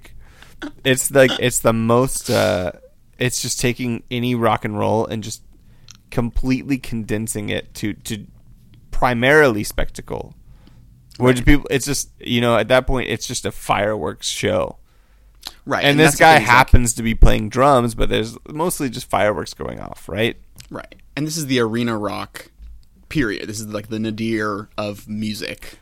And like my experience being on tour was nowhere near that lavish for sure, right? Sure. But at the same time, like I've done a tour that's like 2 months long, right? And every single day I wasn't like, wake up 5 p.m., man, get on the airplane. Like, immediately, nope. Right. Wrong. Yeah, like, well, can't identify with that's that. not it. Like, but like you have to take care of yourself. Like, it doesn't work. Right. I mean, obviously it's a trope, right? Like, you have to. Everybody wants to party hard, and like I've certainly done my fair share of that. But like this weird trope of like, you just like get fucked up and like someone else takes care of it. I don't know. It's like, Right. that would have been a fun trope to explore in this movie if they'd put any more Right. effort into the character of Doc McGee, who was the guy that like kept them all out of jail and like kept everything running on Right. time, kept all the trains running on time while being a CIA agent. Right. Not an agent, but a like, what do they call him? Like you know, like Undercover operative agent or something. like an asset. That's what they call it. Oh yeah, But yeah. So he's like getting fucked up all night. Like he like, you know, yeah, like gets off stage, gets fucked up. Like, and then like I think there's a sequence where like there's like people bringing like trays of like each of their own individual favorite drugs. Like, and then he like is blacked out, extremely fucked up, and like gets into his hotel room and just starts to destroy it immediately until he's punched out by Doc McGee and handcuffed to the says, bed. So like that's like what like, I really wanted to know more about. he says, like, go to sleep, and like yeah, which is great. And then loved watching that. that's awesome. That was great. Yeah. But then we see Doc McGee overstep his bounds. And I think we're like meant to maybe interpret the like handcuffing as being like kind of messed up or something, but it seems like the only way to handle them. But then he like oversteps his bounds by calling Nikki's mom. Bum bum bum. Right. And then yeah, so she shows up and she's like, you know, we're meant to understand she just basically it's almost like she's like flirting with Nikki in the scene. Like sort of like we're just like, and again, like this is the thing is like, not only does the band hate women or whatever, but like they're trying to inhabit the world so completely that the movie clearly hates women.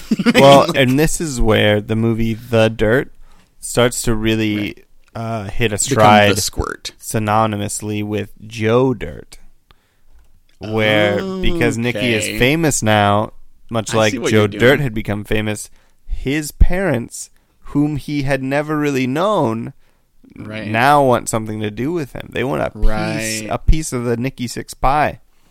Exactly. And so he picks up on this because I forget why. And then I think she says, she keeps calling him Frank. That's what it is. And he's like, that's not my name. My fucking name.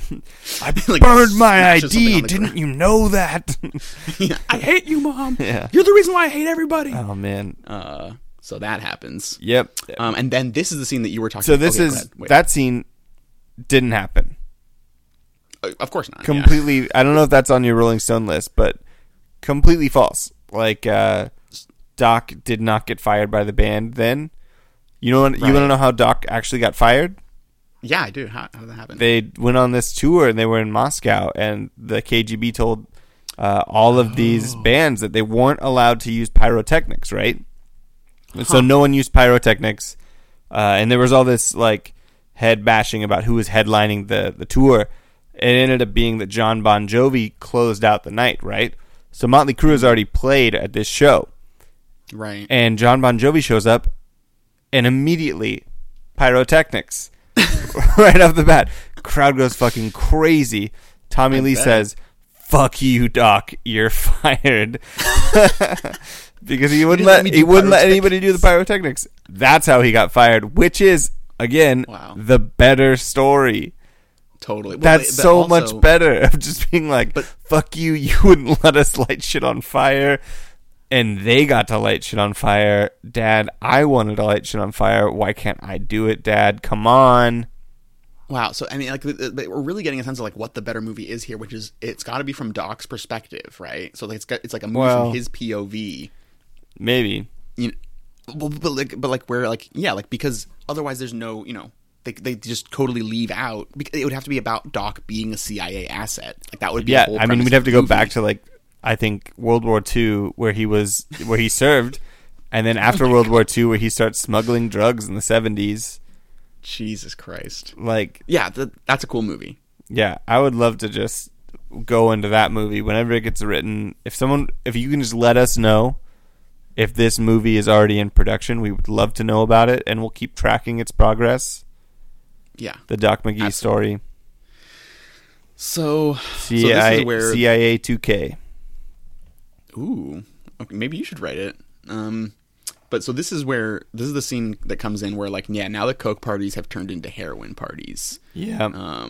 And I really like the exchange between him and his, like, heroin dealer guy, where he's like, bro, this is the Persian shit. And then Nikki, and they're like, everyone's strung out. It's like a bummer party. That's that's the scene I was trying to talk about. Okay, I'm sorry, I brought that in way too early. But where we're supposed to believe that everyone was partying, and then this is like another common trope within, like, the rock and roll thing, right? Where Nikki Sixx is just, he's got so many other issues, so many other things to drink about and do drugs about, that everybody else is passed out way before he is, and he's just up drinking drinking red wine in the morning, and some guy comes over and goes, "Oh, did I miss the party?" Yeah, and he's like, dude, this is the Persian stuff. And then Nikki's like everyone's extremely strung out, and he's like, wait, like, is there even a Persia? and then his drug dealer's like, yeah, man, what about there's the cats? And he's like, no, dude, those are called Siamese cats. So, like, yeah, and then they're like arguing about, like, whether, like, they're more perverted than Disney. I don't know, it's bizarre. And then and then he falls out, he ODs. And yeah. But we do see in the ambulance, this is one of the true stories, is that the ambulance was a Motley Crue fan who injected... The ambulance was, or the paramedic was? The paramedic was. The ambulance was a Motley Crue fan, yeah. I see. Who was a paramedic who injected a second adrenaline syringe straight into Nikki Sixx's fucking heart. Boom. Right. He wakes up and he says, ouch. Right. Yeah. Owie. and then he's like Nikki's narration is like, this was rock bottom. Time to get clean. And then it's like, actually, no. And it starts playing the song You Can't Put Your Arms Around a Memory. And then because he locks himself into his closet and continues to use, and he's like, that was rock bottom. Time to get clean. It's like bang, it's just like such a weird way of framing that what would happen to you. But then we get, the Motley Crue goes to rehab. But hilariously, Vince, his narration comes over and he says, you know what? Rehab was a drag. It's pretty lame, so we're just not going to show it.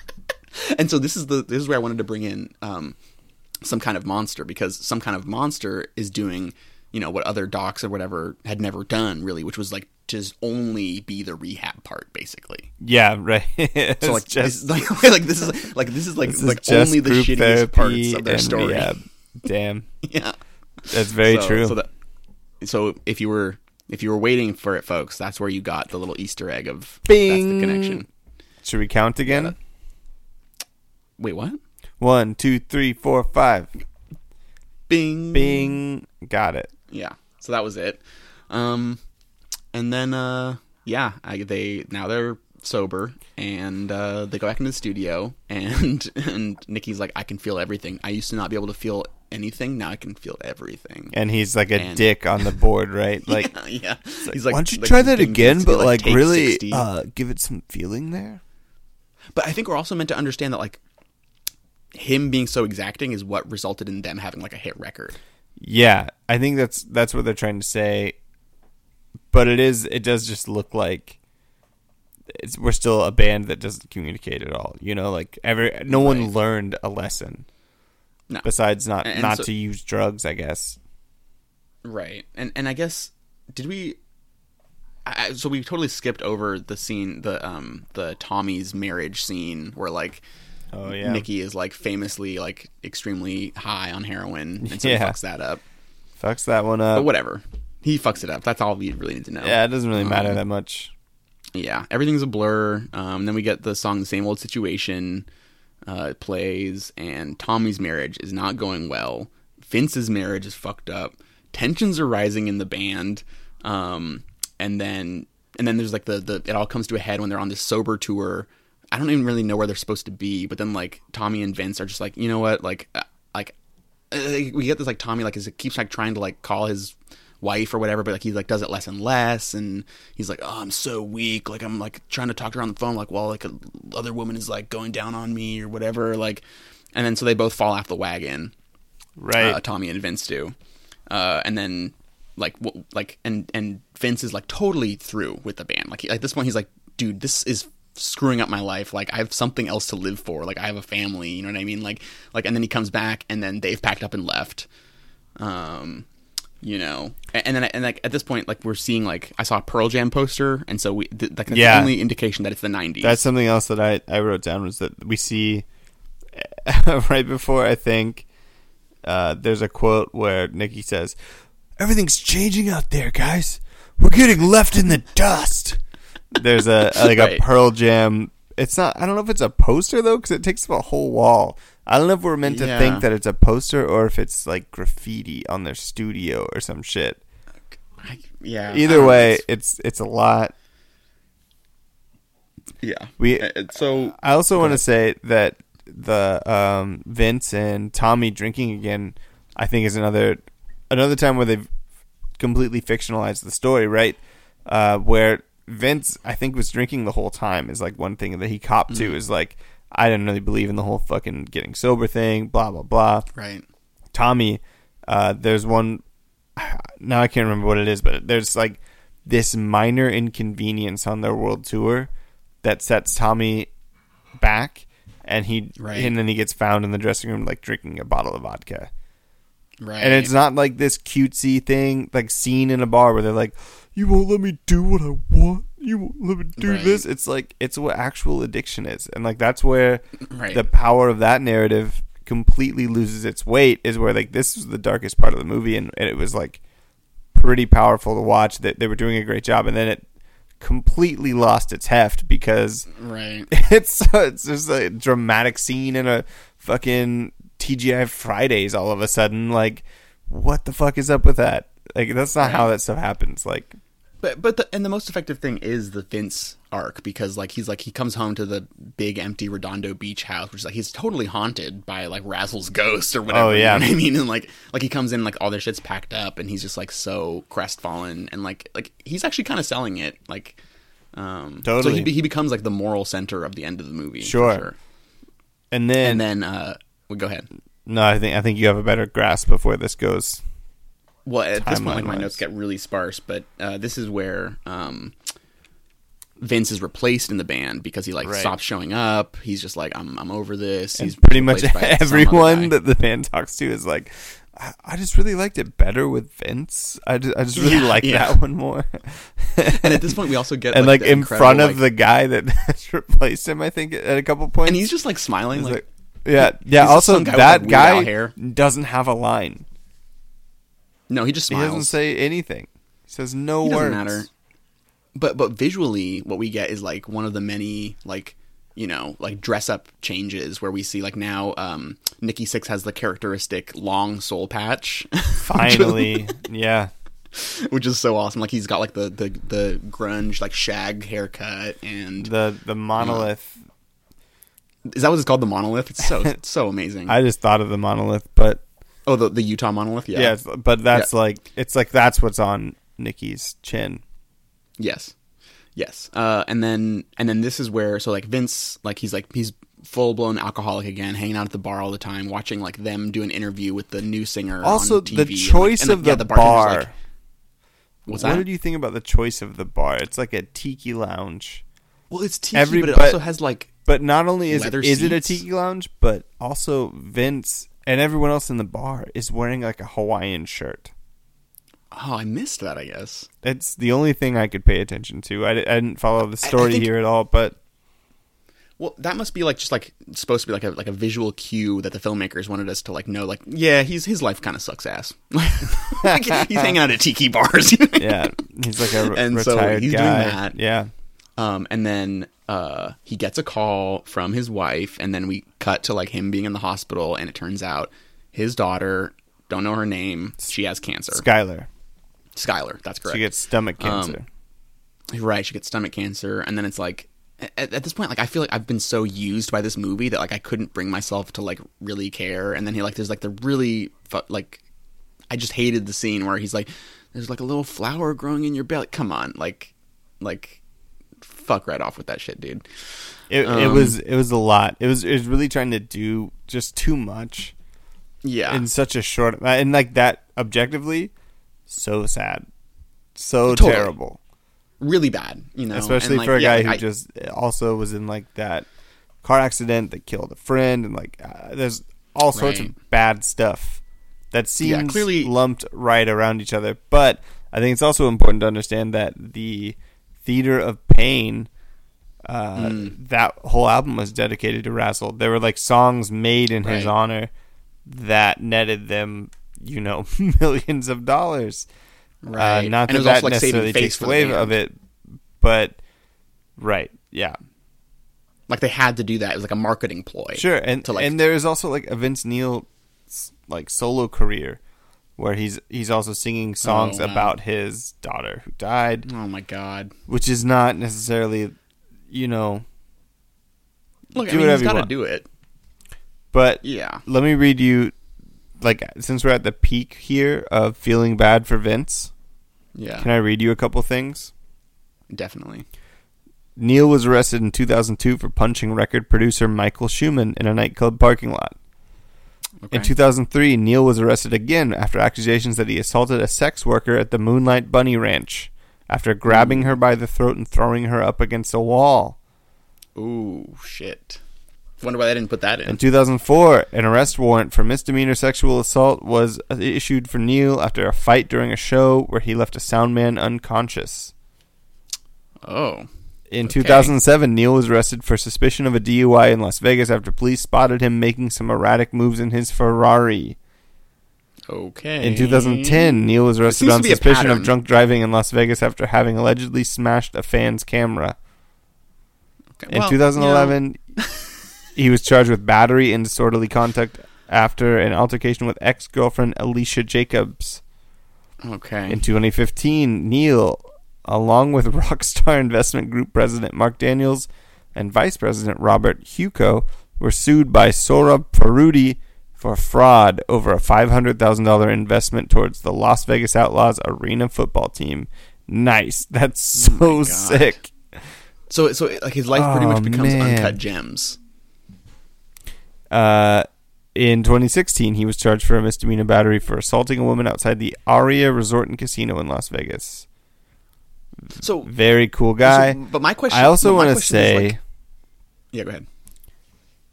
Let's see. Hold on. Okay. Okay. Here's the last one. Are you ready? Yeah. In November of 2016, Neil revealed that he had been contacted and was scheduled to play with his own band at the inauguration of Donald Trump in Washington, D.C. on January 20th, 2017. Quoted, "I don't know how long I have to play. I don't know if the Republican Party says which songs to play and what not to do." He sounds excited. I guess. Yeah.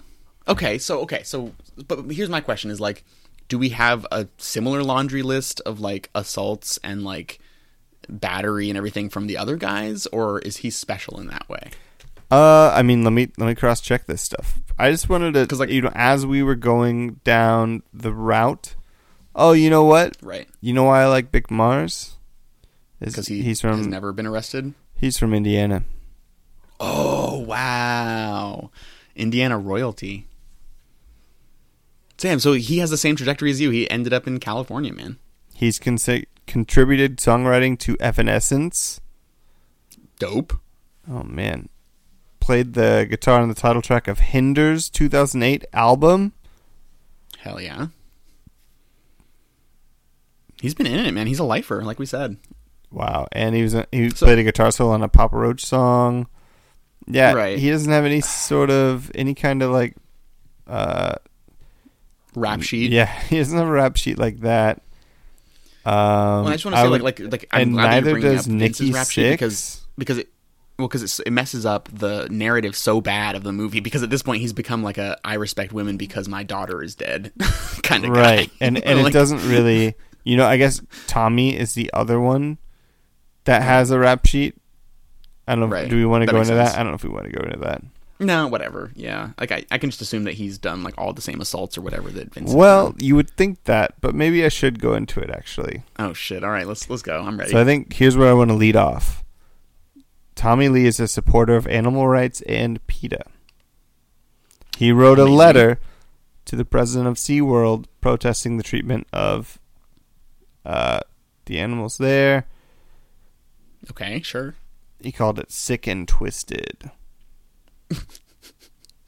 But like, not like I'm sick and twisted, like in a different, worse way, you know.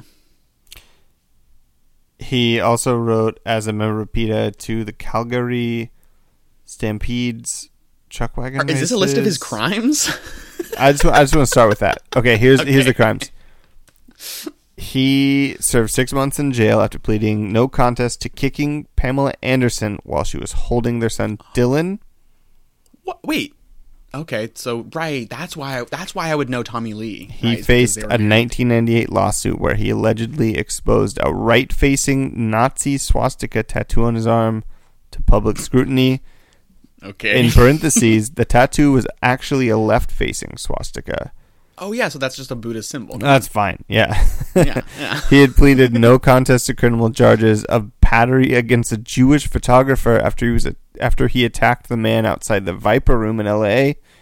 Did he attack him for being Jewish? The swastika, which has been removed, was said to be visible at the time. I see. Shortly after claiming that the introduction of the tattoo into the court, blah blah blah. It was a So, like, stupid used against him in tattoo court. that whatever. He Right. says it was a stupid tattoo he obtained years ago. Everything he does is stupid. Lee was charged with, along with Nikki Sixx, was arrested in North Carolina after instigating a riot after their 1997 concert at the Greensboro Coliseum. Okay. Nikki Sixx allegedly made racist comments to a black security guard, suggesting that the crowd attack him. And Sixx and Lee Okay. were said to have poured beer over the guard's head. Jesus. A 4-year-old. So- Oh my god, this is terrible. A 4-year-old was said to have drowned in Lee's swimming pool while attending a birthday party for Lee's 5-year-old son. Oh my god. God, that's depressing. Lee was kicked out of the MTV Music Awards in 2007 after engaging in a fight with Kid Rock. Of course, yeah, that makes sense. I feel like they're just like mirror images of the same person, sort of. Yeah, that's just. I think the Tommy Lee stuff is darker though. Maybe That is really dark. I don't know. Well, and it's sounds like such a cry for help, even more so than like what Vince is doing. Like Vince is just like self-destructing, but like Right. Tommy's just trying to get attention. Everything is like the roller coaster drum rig for him. Yeah. Okay, so at this point, I wrote in big letters in my notes, this movie is so long. Yeah. And so we get the sequence of like all of them doing bad. Mick is watching old videos of the band because he's a lifer and all he cares about is music. Tommy is just having sex with too many babes. And then everyone's talking about how the band was better with Vince, and then that's when Skylar dies. And then we get back to at this point is like my notes get so sparse at this point, but like I think it's fine to just like skip forward. This is like such a horrible long movie, and this is where we get like the kind of like reprise of the line about Nikki chasing ghosts. And like now he's like extremely introspective, and he like goes on his like little tour to like get the band back together, but not before he like meets his half brother and like visits the grave of his father, whose approval he never got but always wanted. Well, who do left you remember what Nikki wanted to name the band? the Foreskins? Oh, Christmas. And his father died of a heart attack on Christmas Day. Oh my god! Wow, it's like he was always meant to be a fucking asshole whose dad left him or something. I don't know. What's the meaning of that? Yeah, What am I supposed to I don't take know. away from that? Yeah. So there's this awesome line where he says, "I was chasing ghosts, but what I was looking for was right in front of me the whole time." Terrible. It was the band. Ugh. Whatever. They get back together. They play another show. I hate them. I guess Mick's fine, whatever. and then I don't know if there's anything else you want to say before I talk about the credits. Yeah, I mean, there's just that last scene where they all find Vince in the bar, in the tiki bar, right, together, right, and they're all like, "Oh man, we just want to talk, man. You are my brother." And Nikki leads with all this man. Like, all this other stuff of like, I'm such an asshole. I did all this. We just want to play songs. We do all this. I just want to play songs. Blah blah blah. Well, Nikki's actually like, I don't even care if we never play another note. You're my brother. Yeah, but that's all bullshit.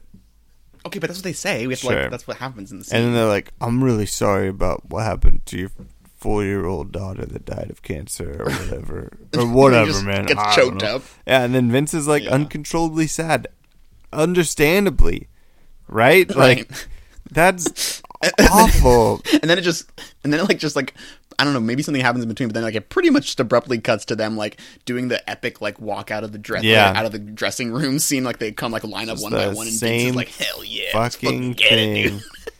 God. Anyways, I think we can wrap up and say that. No, wait. But there's this credit sequence. Read the credits. Where throughout the credits it's like, and this guy as Vince or whatever, and like it does these like side by side thing where it's like it's just showing you how much attention was put into the wardrobe.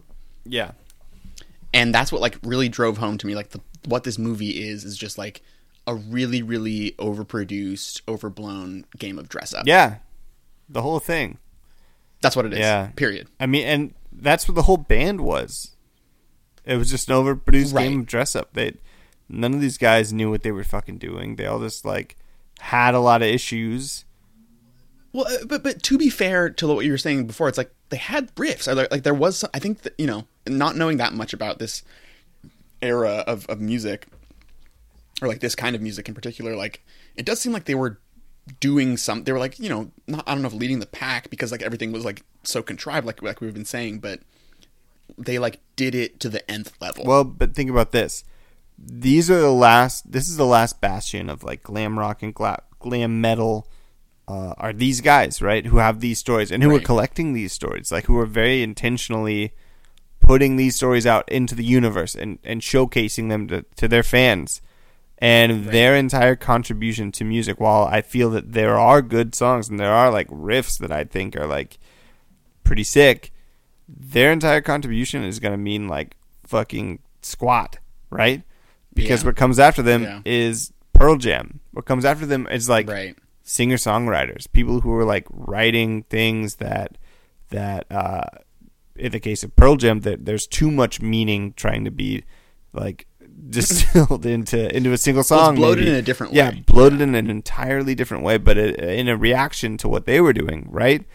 And so this is where they die out, and this is their last gasp of bullshit. Point. Is like, look at what we look like in our peak times. We're gonna hire these young actors who are hot as shit and who have abs still to play us and party and like, do all this stupid bullshit while we rant on and like laugh about it, Yeah, it's so self-serving because like there's this part where like they have like the actor or the hot actor come out of the trailer, and then like the real guy come out of the trailer and just looking like old and haggard, and like, hell yeah, brother, like let's fucking get Tommy it. Lee looks terrible. Yeah, so bad. Ugh. Yeah, but it's yeah. I don't know if it's worth watching. I think all these guys are pieces of shit. These are all the people that you see wearing like Affliction t-shirts and. All the older people in their like 50s or whatever that are riding Harley bikes and maybe have been watching too much of the Motley Crue documentary so far, and think that they can live like this and like treat women like shit and piss on the floor, and someone else will drink their piss or they'll drink their own piss. The world doesn't work that way anymore. We don't want it to work that way anymore. There's a new sheriff in town, and his name is Youngblood. Kurt Cobain. Oh yeah, Youngblood. Yeah, hell yeah, dude. Did you watch that video? No, I just keep getting the stupid ad for Youngblood. You gotta watch the video, man. I just want people to be originally themselves, and like So you did watch community it, yeah. and such. But I wanted to circle back because I think you made a really good point. That's like, yeah, the contribution of Motley Crue. I guess I'm going to repeat what you said, just underline it. Like, is that they represented everything that musicians realized that they could no longer do, and that no one should, that is not desirable, and that no one wants to aspire to, and then reacted in the opposite direction. Right. And like, yeah, like there was still plenty of money being thrown around in a similar way, but they were like just trying to find people who were like already strung out, I guess, or I don't know. Like, yeah, that you can act in the interest of what you think is your own independence, and you're like being a free and like free thinking person, but in reality you are just serving the interests of like the cogs of the greater machine, which are Doc McGee, the Elektra record exec, and they are just like fueling your self-destruction in that way, so that you can continue to line their pockets. That there's this like type of freedom that gets advertised within the I guess we would call this the alternative culture of the time, right? And it is actually not the alternative culture. It's the culture that like is just it's not even parasitic. It is like the runoff of the rest of the culture. Right, but it's also like what drives the culture, and like what you were saying reminded me that it's like that's kind of like what Obama represents to me as well. It's just like someone who like is just like just on autopilot. Yeah, just doing whatever needs to be done. They have no control over anything really. Like the people who run our country. Like so in a similar way, it's like like Motley Crue, like they were part of the kind of like they were as we've been arguing like CIA assets who are like just like doing the dirty work of capitalism basically, and like making that all the excesses, all the worst things that capitalism has done to us seem cool for a brief moment, while we could still make that argument, I guess, or someone could, or someone was trying, so yeah, that's kind of it. And then maybe I read a review that Matt Christman from Chapo Trap House put up on Letterboxd, which I've started like logging the movies that I watch on Letterboxd because I don't know why. And his take on it I think is pretty good, which is that you should watch this if you have a fetish for people having sex in bathrooms. That's who I recommend it for as well. I'd endorse that. Yeah, that's a good point. So that's really who this movie's for, and you know what? Respect. All right. Well, in the last minute here, before we conclude this long fucking review of this long and terrible movie, I'm gonna give this movie. I'm gonna go ahead and give this quarter bag of popcorn with a hole in the bottom where all the oil leaked out onto your pants. Right. I'm also gonna give this movie a couple of Swedish fish that you found in your cup holder. There you go. I'm gonna give this movie a cherry Coke where the syrup in the line of the bag that was coming through the soda fountain had run out, so you got a little bit, but it doesn't taste good. It just tastes like pennies. It tastes like pennies. Yeah. Yeah. I get. On the other hand, I will give it 2 out of 5 roller coaster drum rigs. Wow. Because I enjoyed Machine Gun Kelly. I liked him. I don't know. Yeah, no, and I love. Never heard his music. I'll give Ewan Rion. Oh God, I'll give Ewan Rion 10 out of 10 dragons. Oh. Yeah. Nice. Okay. That's pretty good. Cool. Well, thanks for listening. If you want more of this, then you should totally subscribe to our Patreon, where we're going to be doing more Buff movie buffs. And it won't always be this movie. Thank God. Yeah, Jesus. But you know what? Like, I think it's important that we stay relevant, that we get into the zeitgeist, that we talk about what what is on everybody else's lips. You know what I mean? Like Motley Crue. Yeah, great. Okay.